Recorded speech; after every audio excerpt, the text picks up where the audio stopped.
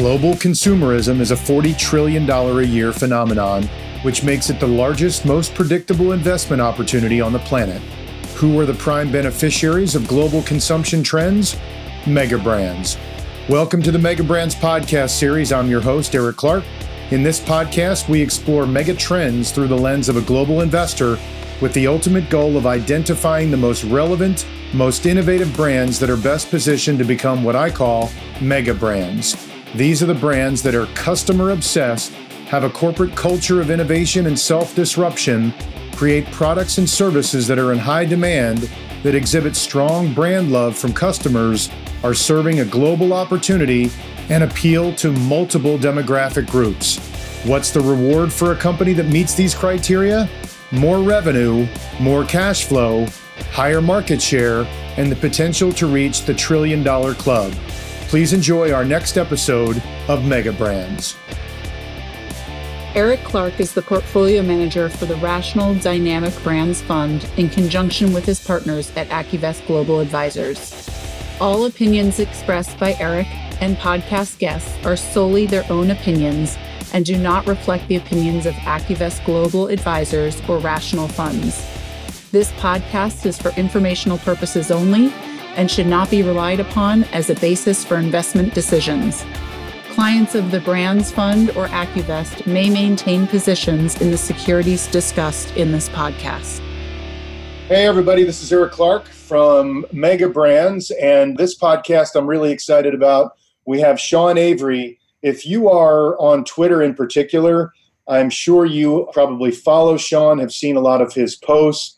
He's from Avery Company, a founding partner and CIO. They're based in Miami. First, let me turn it over to Sean and just let him tell you a little bit about his firm and what they do. And then we can get into some stock picks and some ideas about the market. And I love the way Sean thinks. I love the concentrated nature of his portfolios, very high conviction ideas. And for the financial advisors that are listening to this podcast, Sean's available, and I'll let him let you know where his strategies are available and even what the minimums are. I'm happy to put his contact information if you want to reach out to him, because in fact, Sean and I were talking, I want to get see what a blend of the dynamic brand strategy and Sean's portfolio looks like, because there's not a lot of overlap at all. And I'm guessing the risk and the return metrics are pretty spectacular. So what's up, buddy? What's going on? Thanks for the intro. A lot there. We always talk on Twitter, the sidelines, on our phones, and it's good to get on kind of a podcast together and just share some of our basic thoughts that we do internally and kind of just make it out to everyone else. So tell us a little bit about the firm. I mean, you've been around for how long? Right around 4 or 5 years. Really focused on everything you said. I mean, we're looking for innovators, but also transition stories. So, you have that barbell mentality where any environment you can essentially find something in a world of thousands of companies that are kind of banging at it every single day. And we're concentrated. So it's an environment where we don't necessarily need to own an index. We can use what we want to own at any moment in any environment. And that's really encouraging during periods like this where people are trying to dissect what is going on, what's cheap, what's expensive, concentrated owning 8 to 25 companies. Avery, we're very data-driven in how we go about our analysis, meaning that investing in a company or we're looking for ideas, we have to have some sort of edge, and that means sort of data point that's outside of just quarterly repeated information that we all get, and something a little bit more granular, whether it's, again, being able to dissect job descriptions or web traffic or some of the other things we're seeing today, like foot traffic, as it relates to COVID-19, but putting that and executing that in a strategy that is high conviction across multiple industries and sectors. And again, we're looking for the best in breed companies with dominant moats. So we're about 4 or 5 years old and have continues to do or put that strategy to work. And there's much more there to dissect and talk about and some of the themes that we're looking at. But I think that's probably a good place to kind of start. The innovator story, I think, is very focused on for investors and traders now. I mean, the momentum factor has been the single best performer. So a lot of these big innovators, people recognize. What I love about your stuff is some of your innovator names still aren't really that well known. And then the transition stories, I mean, I know personally, I'm really starting to focus on the transition stories because some of the best gains come from when things go from, absolutely dreadful to just slightly less dreadful. So we have a big slug of a lot of the brands that have done really well, like an Amazon or a Lululemon, et cetera. But I'm not sure they're going to keep up with some of the transition stories if and when we finally do have, a little bit of an economic bottom, whether it's a vaccine related or just the virus runs its course or whatever. Some of the best gains might be in names like in the travel sector or, a Royal Caribbean or a Marriott or Hilton or even, God forbid, in the airlines. So I know there's one name on your list that would definitely be part of the transition stories, and we can get into that one. So just out of curiosity, a concentrated strategy like yours, how many names do you typically have? So we have kind of a mandate of 8 to 25, but to be honest with you, I've never gone above 20, and we don't go under 8 from a portfolio standpoint. We're right around that kind of 12 to 15 mark, sometimes 10, again, depending on the environment. In this environment where there is that bifurcation between clear winners and clear losers, with the winners being at valuations in which we're not comfortable necessarily paying. And that's a broad stroke comment, but something that I think is just a warrant comment in this environment. And then the other side, which is the clear losers, where they are essentially taking on equity or debt to fund cash burning operations. And those are some of the organizations we want to stay away from. So we want the ones that are maybe benefiting, but not benefiting as much, where it's so obvious to the market or participants in the market. And also on the other side, where they're obviously impacted because they have to shut down, but from a financial standpoint, and just maybe that this has created an opportunity to create new products that may not have existed or been a priority 6 months ago or 12 months ago now, that have moved up their priority list and have maybe opened new markets, opened new reoccurring revenue streams. So that's kind of how we're thinking about looking at this market and putting that to work. So this environment, we're being very, very selective on both sides. We want to own winners, but we don't want to pay too much for winners, clearly. Knowing that Amazon's and some of the names you mentioned before, you're always paying up in a sense, but you're really not, right? Because you're basically making some sort of hypothesis on the future, and the future being however long you want it to go. And we talked before we got on, was some of these companies are forcing you to look out 10, 15, 20 years, which we both agreed we're not necessarily comfortable looking out 20 years, more so 3 to 5 years maybe. And that's kind of the environment we're in, where the winners you have to look out 20 years. With the losers, you have to dissect whether the ones that are impacted are taking on too much equity or debt. And now you're in a position where these valuations, when you include debt and the equity dilution, you're actually at valuations kind of pre-COVID, even though the stock price is plummeted. So that's kind of how we're thinking about and looking at this situation. Some of these companies that were marginal performers on the business side as well as the stock side, now they've taken on a ton more debt. We all know debt acts like an anchor if you can't grow out of it. So I know we're all worried about this year, but frankly, I'm worried more about next year when Congress backs away.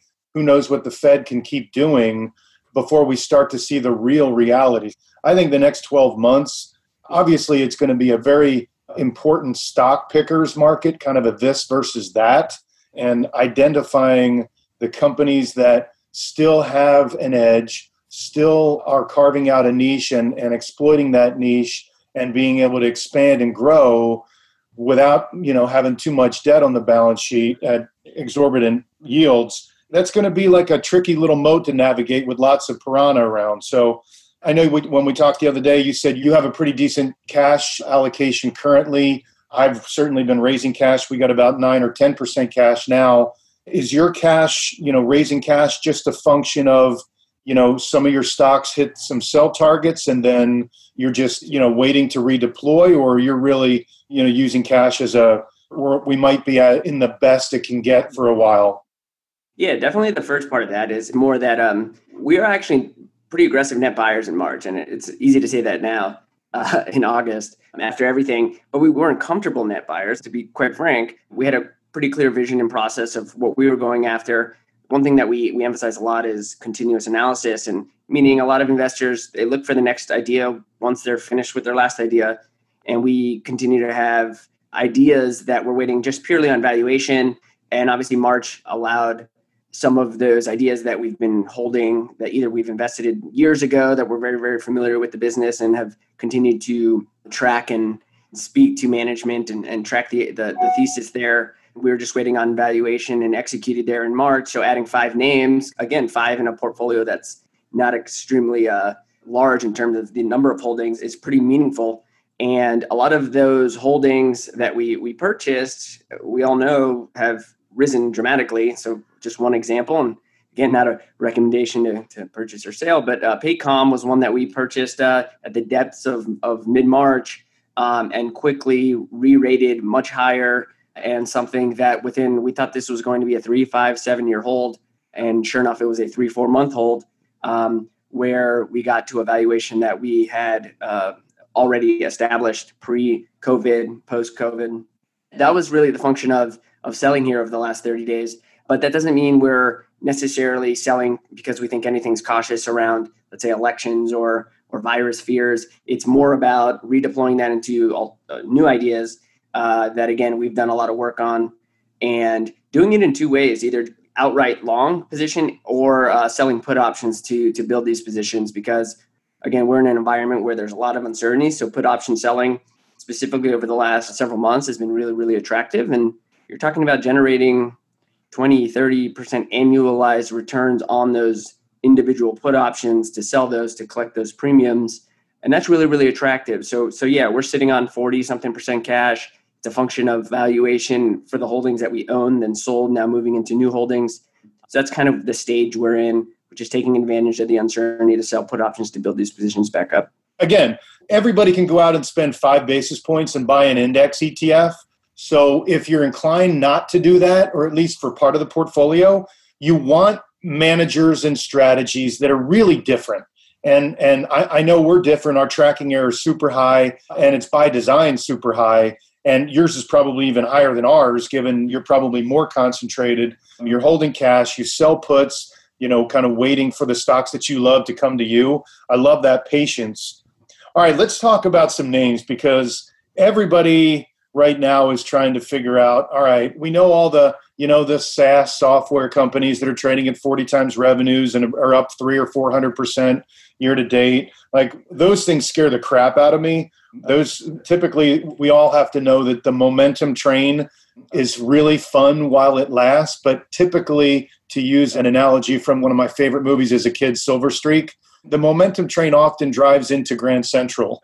So let's talk about some names that really, they may be well known. Some of these actually aren't, that have some more valuation support, that aren't, trading at 40 times sales, and that have some pretty interesting forward-looking opportunities.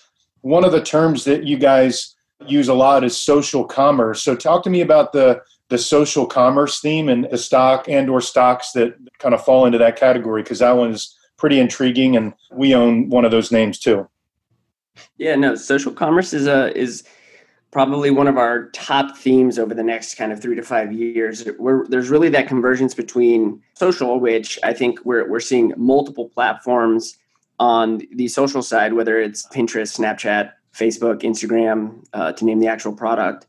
And these are all kind of social platforms, TikTok to be very headline.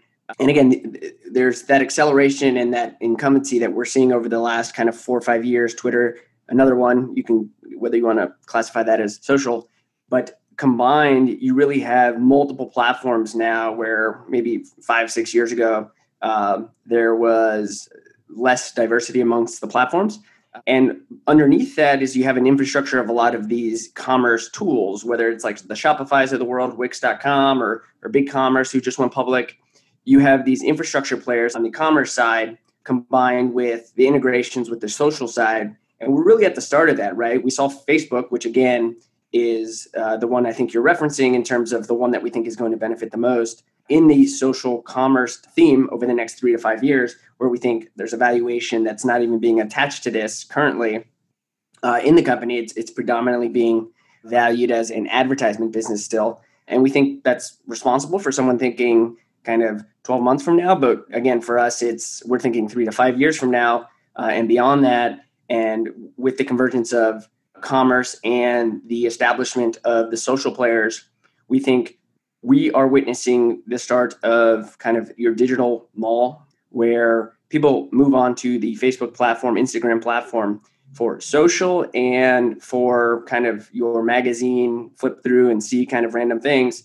And it's allowing Facebook or Instagram to really productize many of the millions and hundreds of millions of posts that are happening on a regular basis. And as users, the beauty of this concept is people go to Instagram and Facebook, again, not to shop. So what that ultimately means is Facebook has many, many shots on goals to get this right. People already go there, like 3-point-something billion across their family of apps. And over the next 3 to 5 years, as the commerce platforms and those integrations continue to enhance, we think Instagram and Facebook are going to be at the top of funnel, where they're generating those eyeballs to products, and then they're able to convert at a much higher rate when essentially able to convert right on the platform and build shopping carts. And then all of that information that's being generated, instead of being driven for just pure ad, it's being driven for personalization on the commerce side. So I think from a value added standpoint to the end user, it's pretty incredible. And then as a business, you have a one-stop place where you can essentially really see your return on investment, where you're deploying ads and seeing conversion right on a single platform. They'll be one of many. And this doesn't say that everything's moving towards this type of model, but we do think over the next 3 to 5 years that this model will enhance, and they're going to be at the forefront of this. And we think eventually they'll be number 2 behind Amazon in terms of a marketplace out there. And there's a lot more to kind of the social commerce side. We think Pinterest can be involved as well. They're trying, but again, over the next 3 to 5 years, all these players are gunning for that spot, and their Instagram specifically is likely going to be the leader, and in a meaningful way. I mean, listen, anybody that follows me, I've been a bit of a basher about Facebook, but something changed for me. Not my view of Zuckerberg and, how they view the world and selling our data and all that kind of, rhetoric. But when they did the deal with Shopify, you can just see people's passion for using Instagram, and you can just see so many different tentacles coming from Instagram. And like you said, they have so many different shots on goal, given their user base around the world. It feels like they're under earning, and they're finally starting to realize there's a lot more out there that can bolt onto the advertising model that can drive a lot of revenue. And, from the brand relevancy perspective, I mean, maybe Facebook isn't as relevant as Instagram at this point. I don't know if you agree with that, but it seems like Facebook is kind of taking a back seat, even though there's still massive amounts of users, but Instagram is much more prevalent in people's day-to-day lives. For sure. I mean, I think from my standpoint, a lot of the hardware products, specifically Facebook Portal, they actually make really, really good hardware, but they attach the Facebook logo to it. And I didn't think that was a prudent idea. I thought potentially Facebook Portal should be an Oculus product, and you build out almost like a hardware. Oculus is your communication hardware platform, VR, AR, and just traditional one-to-one.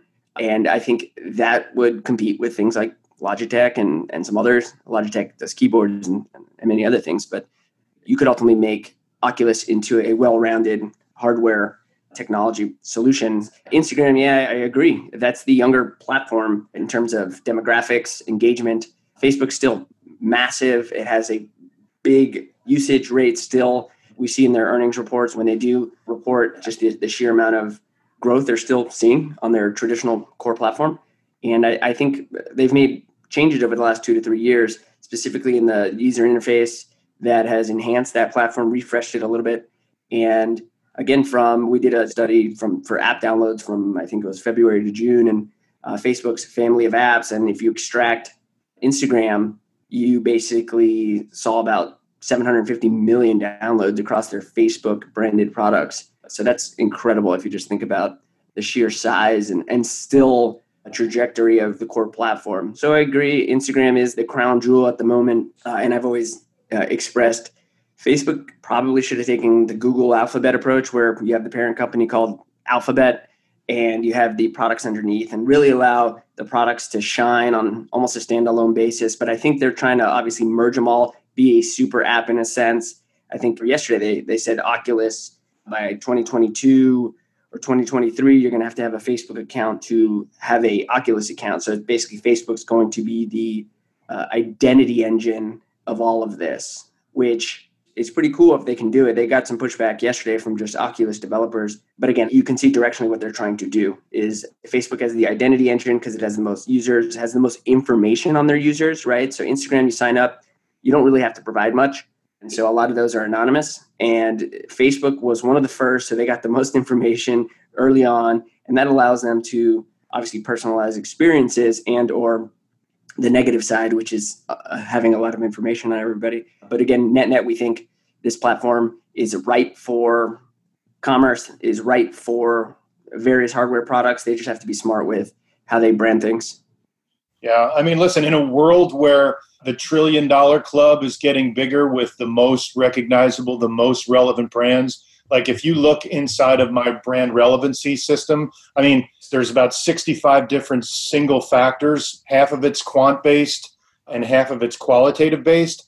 Facebook's right at the top. So, you're a $760 billion market cap now. Given their user base and the revenues that can be generated from that user base, it's hard to see that one not being $1 trillion plus, which is, I might argue there's probably better gains in a Facebook going forward than even in an Apple, just because of the run that Apple's had.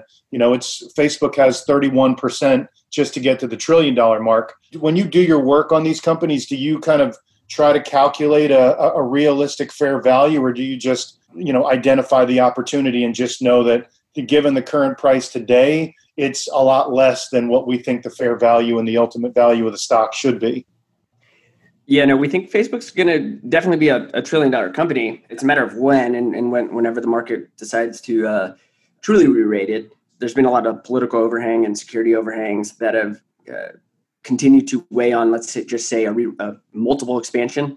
So if you just look at the digital ad side of the business, which is traditionally where they're playing, that market is growing at a pretty rapid clip in terms of 10+% over the last several years, and decelerating from mid-20s, but expected to grow to around $600 billion globally in the next 3 to 5 years. Today, if they keep their current market share, and we would argue that they're probably going to increase their market share, that market's going to grow to around a $600 billion digital ad industry in a sense. And if they can maintain, let's say, a 20% market share, even though I believe they're a little bit higher than that, around 25, you're talking about a market share, like addressable revenue segment for them that's around 120 billion. And we know they're doing today around 35% operating margins. And this doesn't include any, right? They're very clean in terms of stock-based compensation and things like that. So at 30%, even at the low end, if they have to reinvest in security and some of the other physical people instead of just pure automation, you're talking about $36 billion operating cash flow business at that point in time. And that's kind of 3 to 5 years out. And if you apply, let's say, a 20 multiple to that, just given that we're so near to that addressable market, you're talking about a $720 billion company right then. Today, again, you said, I think they're 60 billion dollar market cap, strip out like $50 billion of cash. So this is an enterprise value around 700 billion. So you could say just their ad business 3 years out is at fair value. And that's not accounting for WhatsApp monetization. That's not accounting for anything in Oculus. That's not accounting for anything in social commerce. So again, I think right now you're getting Facebook as is, and everything else around it is, I think, high probability option. And that's how we look at it. So I would argue their multiple should go up 2-3 years out. But ultimately, we think this is a 1.5 or so $1 trillion company with everything that we can see today, with obviously plenty of optionality, as they have 3.2 billion users across the globe. And the cherry on top is they made the investment in Jio, which is the telecom company in India. I think they have like a 10% stake now. So again, they're moving into different directions, different geographies which kind of what does that ultimately mean down the road of their 400 million users in India with a 10% stake in the biggest telecom company there. And what kind of like monetization mechanisms can they generate from that, let's say 5 years from now or 10 years from now. So that's how we bring it back to kind of today and look at today's valuation. And I'd agree with your matrix that you built out for quality brands. With Facebook being at the top, we did the same thing, specifically during March. And we had our whole list and Facebook was right at the top. And again, we understand what the holdback is today. It's the risk of a breakup. And we don't think that's necessarily a risk. And they're moving fast to bring everything together. So they support 150 million small businesses around the globe.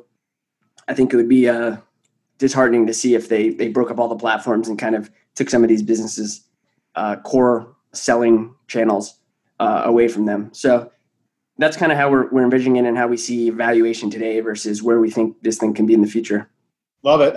I'll tell you, if they weren't under the microscope like a bunch of other ones, you think they would be the first company in line for TikTok? Oh, yeah, for sure. I mean, it rightfully should probably go to a Facebook if it goes anywhere, regardless of the investment banking fee the Treasury gets. I'll leave that one. I'll leave that one alone. Let's switch gears to one area that I know everybody is super excited about, and that's the digital payments. We both have Square and PayPal. You know, PayPal, I think, to me is a lot more well understood. There's a lot of moving parts to Square that some maybe don't understand with Cash App and a lot of the Bitcoin trading, which was a big part of their quarter, I think. But, you know, if you can give me a quick kind of overview of what you see in Square that's so exciting. I mean, I know it's like ARK Invest number 2 holding. I know you've done a podcast or two with some of their analysts. I think those guys are super smart. But, you know, what do you see in Square and or PayPal if you want to jump in on that whole space that's kind of intriguing? And then we'll get to the other big theme of skills-based contractors. Sure. Yeah, I'll be quick here because it's really well published in terms of everything we've all spoken about on Square and PayPal. But again, we think this digital, like payments in general, right? Everything that we do in life has some sort of transaction mechanism. So ultimately, everything is opportunity to all of these companies. It's a matter of being able to create these ecosystems and these networks that get you in a place where you have merchants on one side, buyers and such on the other. Right. So it's really trying to develop that flywheel. PayPal has done that. They've been here the longest. They were able to do that back in the early 2000s. And last quarter, they had 350 million users and nearly 30 million merchants on the platform globally. Right. So they've built out this global network that is going to be extremely difficult to replicate by any standard and fully integrated with our payment networks, with Visa and MasterCard, decision they made maybe 5 years ago. They're kind of like a digital version of, let's say, the legacy infrastructure, but also extremely innovative and much deeper in terms of their product portfolio than most people think. I mean, they own Braintree, Zoom in terms of a cross-border payment product. They made the acquisition of Hyperwallet, which is a global payout platform, which is for like kind of the gig economy. And then they purchased iZettle, which is kind of the point-of-sale products. And they continue to focus on building out their product suite across the globe. So really, really well established, like you said, highly cash flow generative, high margin business. They're accelerating in this environment. I mean, they basically said every day is a Cyber Monday for them, which is incredible. And then Square for us, it's kind of there at the early phase of what PayPal was, right? Was trying to create that network effect, specifically on the Cash App side, which is the more interesting side for most. It was also the least understood side, I believe, maybe like 3 years ago, right? Everyone focused on their seller business, and their seller business is the point of sale business where, again, we've all seen it where it's either they started out with the payment reader on the iPhone or on your phone where they swipe the card and really allowing everybody and anyone to make a sale electronically. That was kind of their original mission and still is.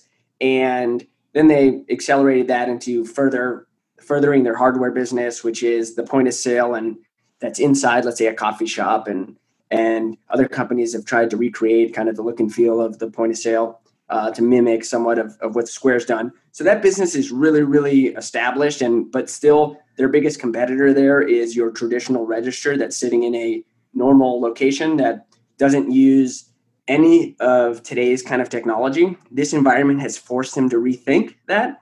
And they, on their seller side, they have they acquired Weebly several years ago, which was the competitor to Wix.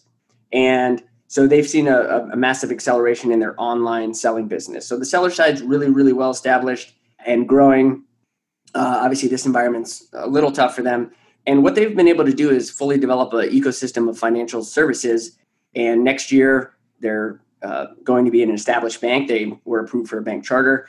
And that essentially gives them their ability to further innovate and have a direct relationship with the Fed or the regulators, and really create different types of financial products, both on the Cash App side and their seller side. Cash App now has 30-something million users. So if you just think about this is predominantly a U.S. product. If you think about the population, and then you strip it down to a population of those that should have a card of any sort, a debit card, you're talking about 20% market share in a category that can potentially touch anything. So Bitcoin trading in stocks.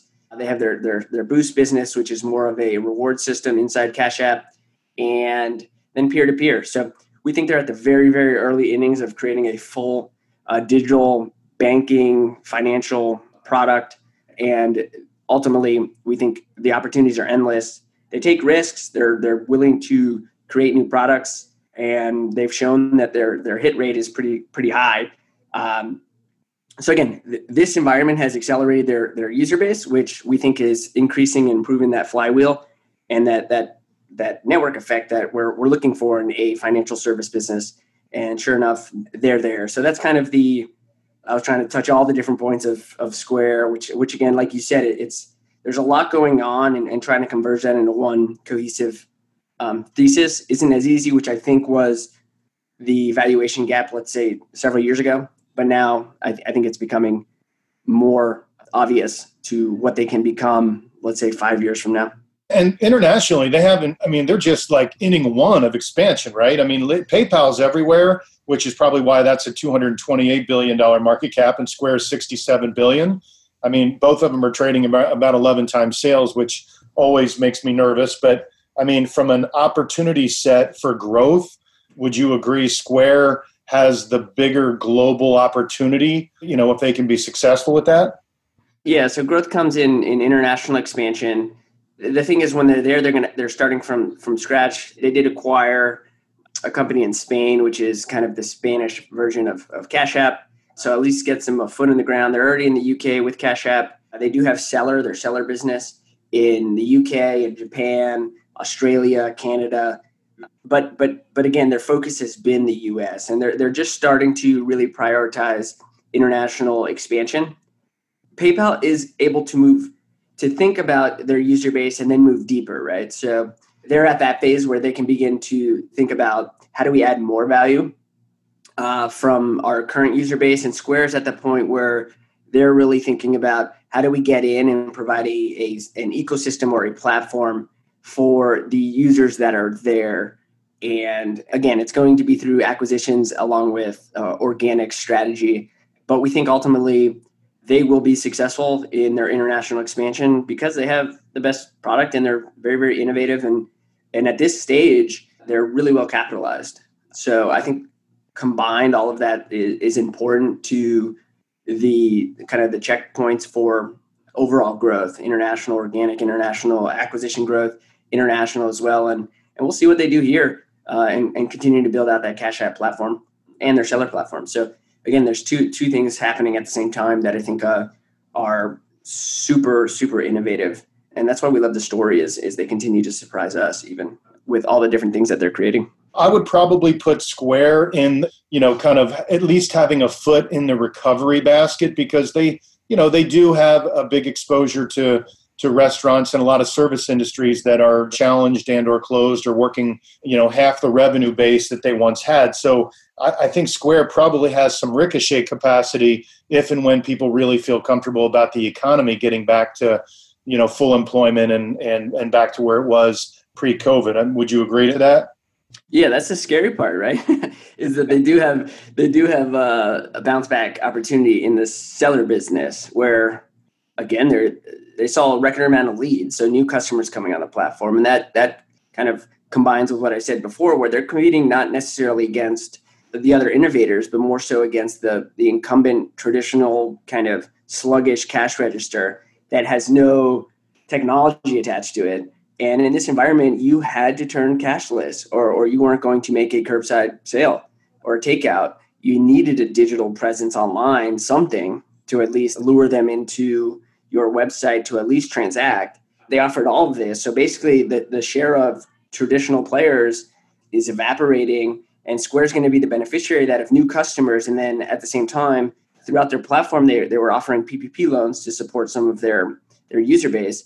And that's important as well because it's keeping some of those afloat that maybe aren't transacting today. They've decided to furlough, close, and just wait it out, waiting for maybe the second round here. And again, they're going to be a net beneficiary of that, as if they're offering more PPP loans, more people are coming to the platform. And so, yeah, definitely in the seller business, you see the ricochet, which will be their sellers getting back to some form of normal. They will lose sellers for sure. But they're likely to gain much more from this because it's the combination of their sellers transacting more digitally. So remember, every physical dollar, like an actual dollar that someone goes and buys a $5 coffee and hands someone a $5 bill, Square or anybody doesn't make anything off that. Visa doesn't make anything. Square doesn't make anything off that, right? Because it's just cash for cash or cash for product. And in this environment, people are being much more programmed to transact with physical electronic payments. And that is something that someone like Square actually can monetize.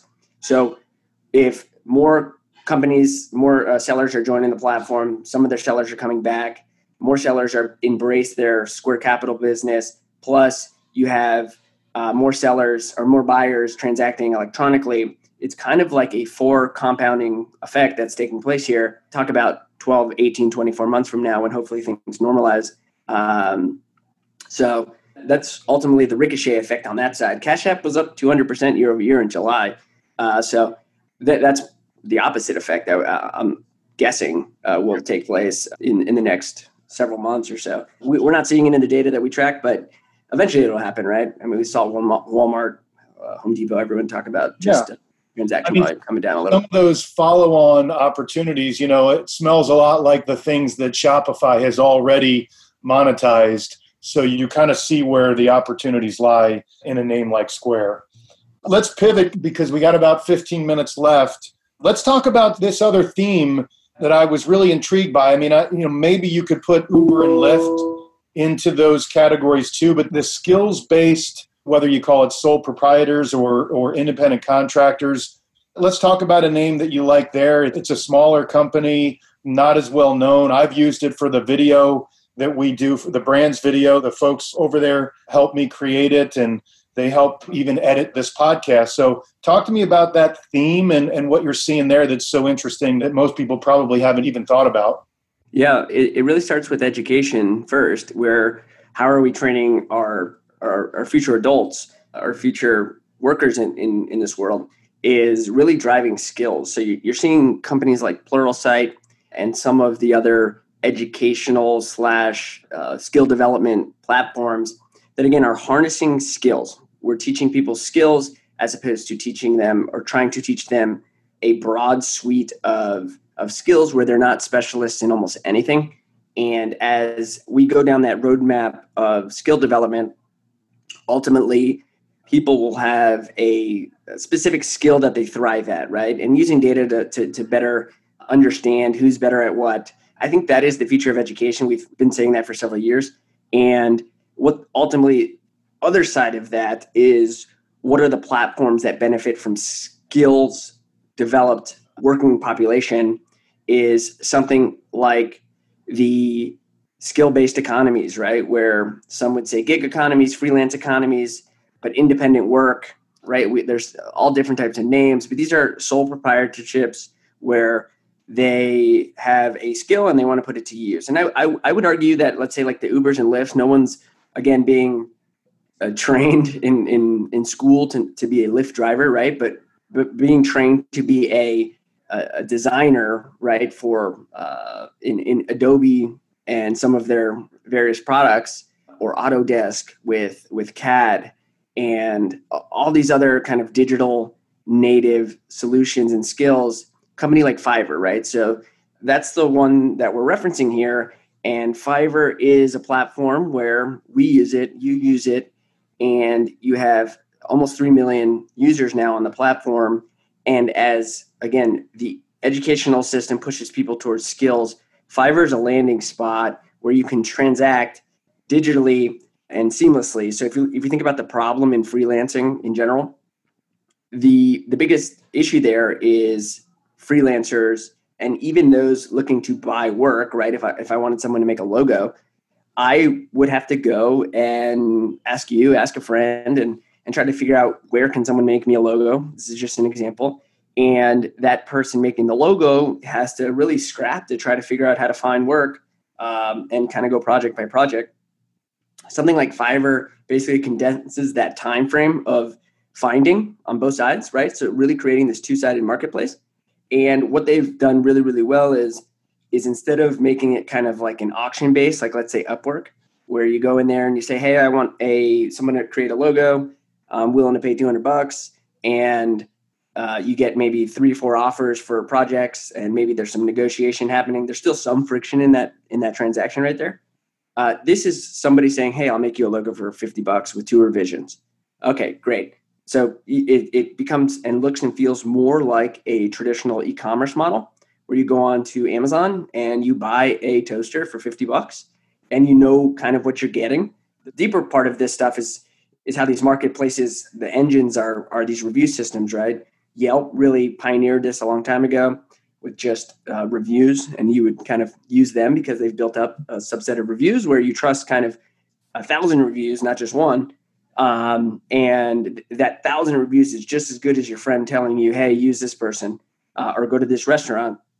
And that same thing is happening on Fiverr. So as that ecosystem grows, we think there's continued evolution of a network effect that's building. It's a two-sided marketplace like Etsy, like Amazon. And we think ultimately 3, 5, 7, 10 years from now, as more and more people, and this is only accelerating it, realize that they can have a career actually utilizing their skill and utilizing a platform like Fiverr, for example, and they won't be the only ones, that they can monetize that skill and kind of manage their own time more effectively than being a marketing designer at a company that they're there 9 to 5.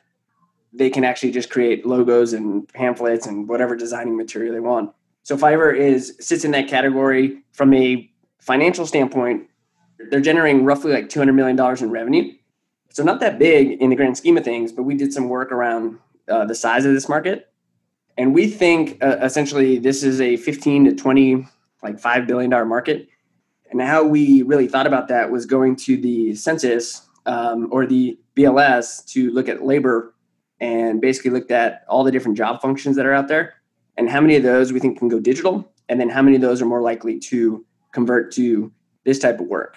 And we ultimately found out that we think $15 to $25 billion or so is the total opportunity, and they'll be one of the big winners there. I mean, geez, I just look at the chart. God bless you. 23 to 116 since April. What a return. I mean, that's a 400% return since April in a company that most people don't even know. So that's the kind of stuff. Like when I geek out when I look at people's presentation materials because, listen, I'm the guy who talks about big brands. And so, a lot of the names in the brands portfolio aren't necessarily names that most people don't know. I mean, my shtick is brand recognition, particularly for the consumer, is one of the most important thing along with brand relevancy. Whereas you have some names that most people just don't understand. And that's, your returns are terrific. I mean, what I love about both of our portfolios is we have tremendous returns relative to the market, but we do it in such radically different ways. And a name like Fiverr with a $4 billion market cap that's kind of in the catbird seat for a trend that's just developing, is one of those stories that's pretty intriguing. And the ways to get into these things, again, like I said before, is selling put options is, like you have a long-term thesis, and selling put options to a name to try to get in is always prudent, especially with things that are volatile. And again, the story's not that volatile. The stock is. Right. And we're very, very familiar with everything they're doing. We were investors in Wix many years ago now, it feels like, and their CFOs from there. So we understood him and how he manages his business historically, and he was widely successful there. Again, there was different things outside of even just the business.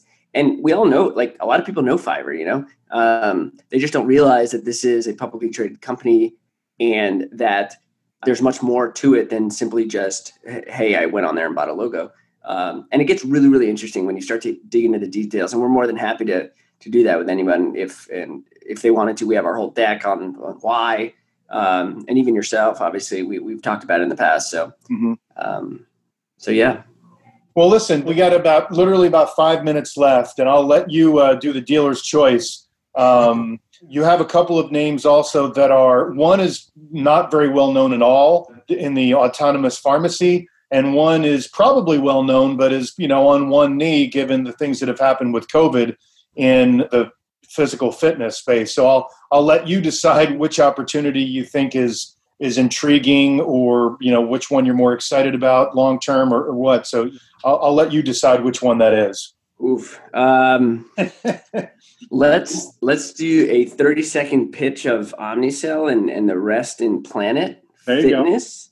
So Omnicell medication management in half of the top 300 health systems in the U.S. Big problem in medication management. There's a lot of errors. There's theft. There's a lot of money spent on technicians that aren't doing the work that they actually signed up to do, right?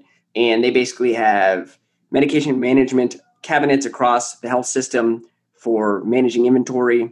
They have a centralized pharmacy at the bottom of the hospital system, which you pour 33,000 SKUs and it automatically sorts and monitors what medications you have in the system. And then they're wrapping technology and cloud software now around it all for analytics and insights. So really interesting story, founder-led. Randall Libbs is the CEO, founder. Really strong team. They just made an acquisition the other day. So again, they're from an economic moat standpoint, they're the clear leader. They have high switching costs, massive network effects now, and that's kind of the general story there. And in this environment, you can actually, we think, it's very attractive. Now, Planet Fitness is, I guess you can call it health, but it is. We all know what's happening in this environment, COVID, where this is actually a new name for us, right? This is an opportunity that's being presented based and driven from because of COVID, where gyms and a lot of, obviously, brick and mortar anything has been impacted tremendously. And we appreciate the story there for multiple reasons, mostly being that they are the Walmart of gyms, right? They have 2,000 locations. They're 10 times the size of the next biggest low-cost competitor. What they have going for them is it's a really low asset-light business, right? So they franchise, of their 2,000 locations, they're franchising roughly 1,900. They have around 100 that they operate themselves, which for us is a good thing, right? It allows us to understand that the management team knows how to own and operate still 100 locations and actually can feel the pain of, let's say, what these franchisees are going through today. And the biggest beneficiary of this environment in terms of gyms is going to be them, because a lot of the 35,000 or 40,000 gym locations in the US, most of them are single owned and can't afford a situation where revenues drop to essentially zero. That puts them in a tough spot, as Planet Fitness sits here as an asset-light business where their franchisees are mostly very sophisticated, where the average one owns roughly around 10 and spread across different regions, which allows them to navigate some of the closings in their states if they own some others in other states. And a lot of private equity groups are also franchisees of their businesses. They also sell equipment to their franchisees, right? So there's a couple different, if you strip out their economics or their business model, is they have their corporate locations, around 100 locations of the 2,000. 1,900, 2,000 is franchised. They generate roughly 7% royalties off that.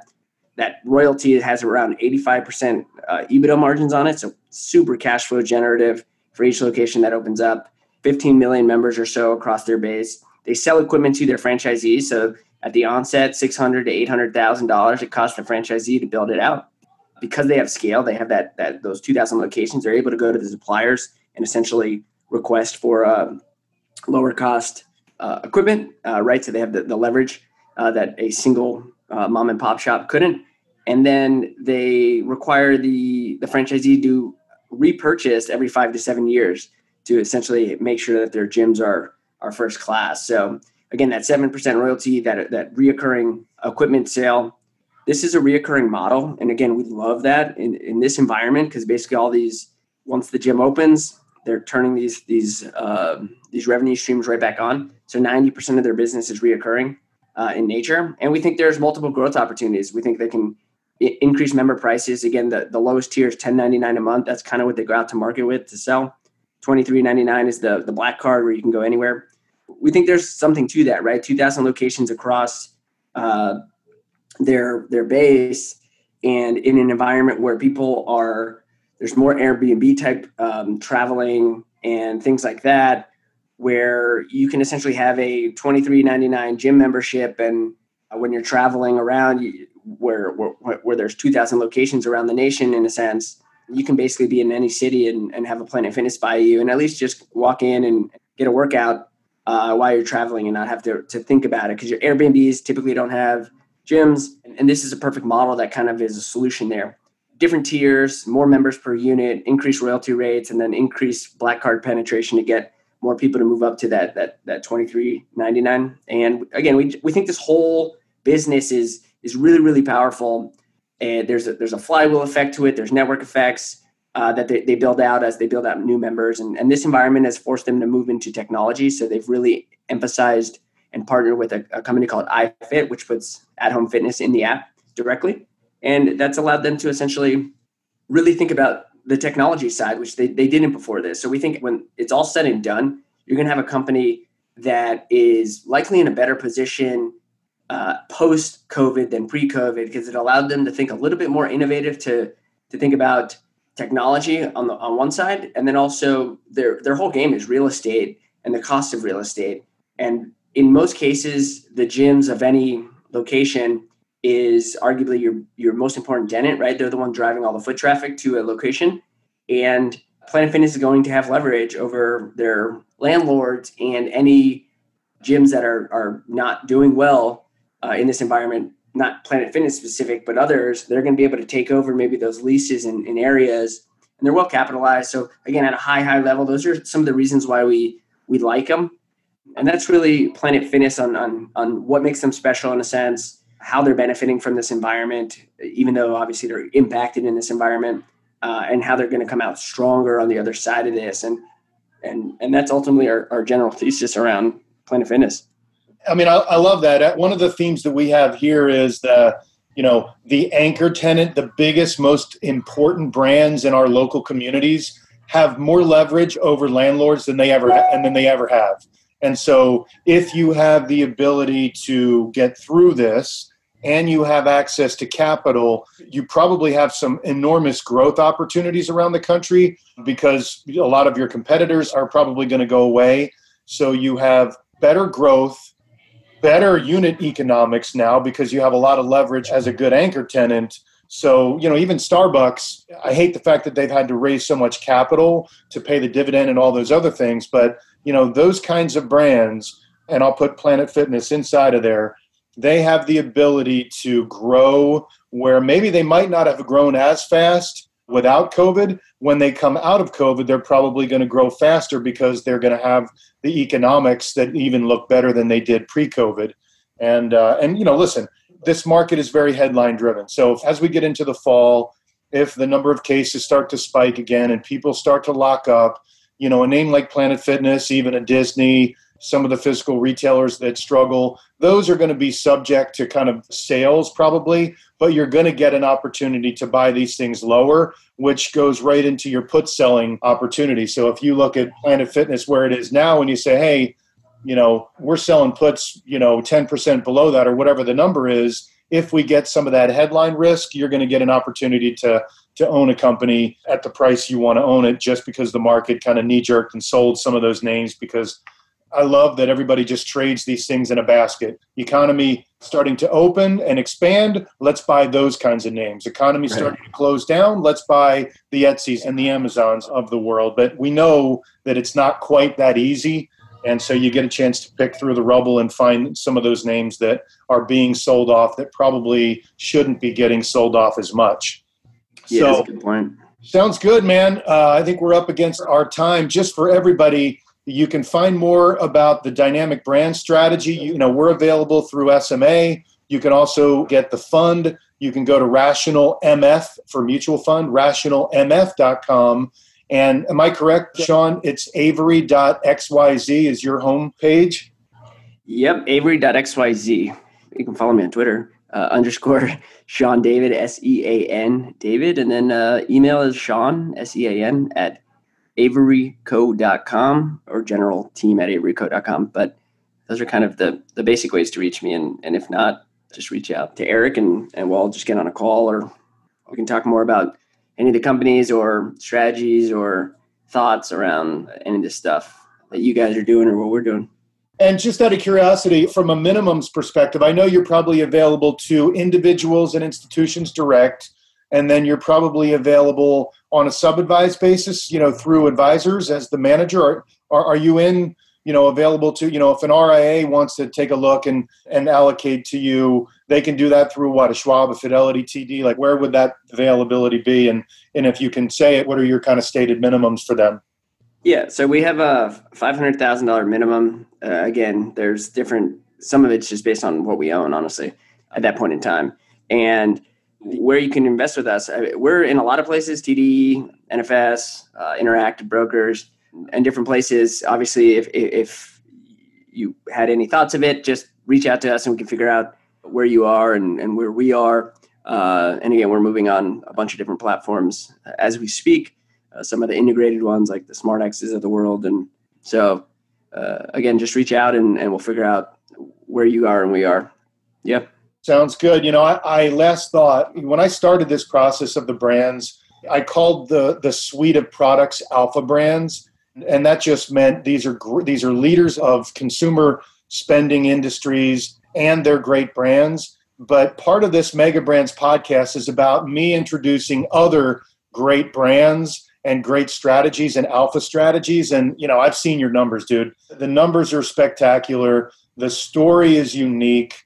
A lot of the names are not well followed, which, it's why you want to pay an active fee for something like this. And I love the concentration. So I enjoy our conversations. I love following you on Twitter. I love, if I happen to own something that you own, frankly, it makes me feel better when I'm following some of the smart guys with great track records. So always a good time. I hope you're having a good summer. And thanks for your time, buddy. I really appreciate it. This was fun.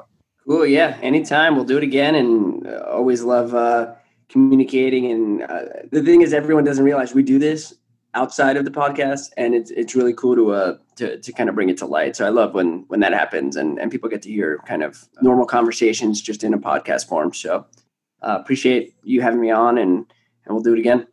Well, podcasts, I don't know about you, but I tend to read a lot less now that podcasts are so prevalent. I just love to be able to do whatever I'm doing and listen to the podcast versus have to sit somewhere quiet and digest some stuff on reading. So I know I'm listening to a gazillion podcasts these days.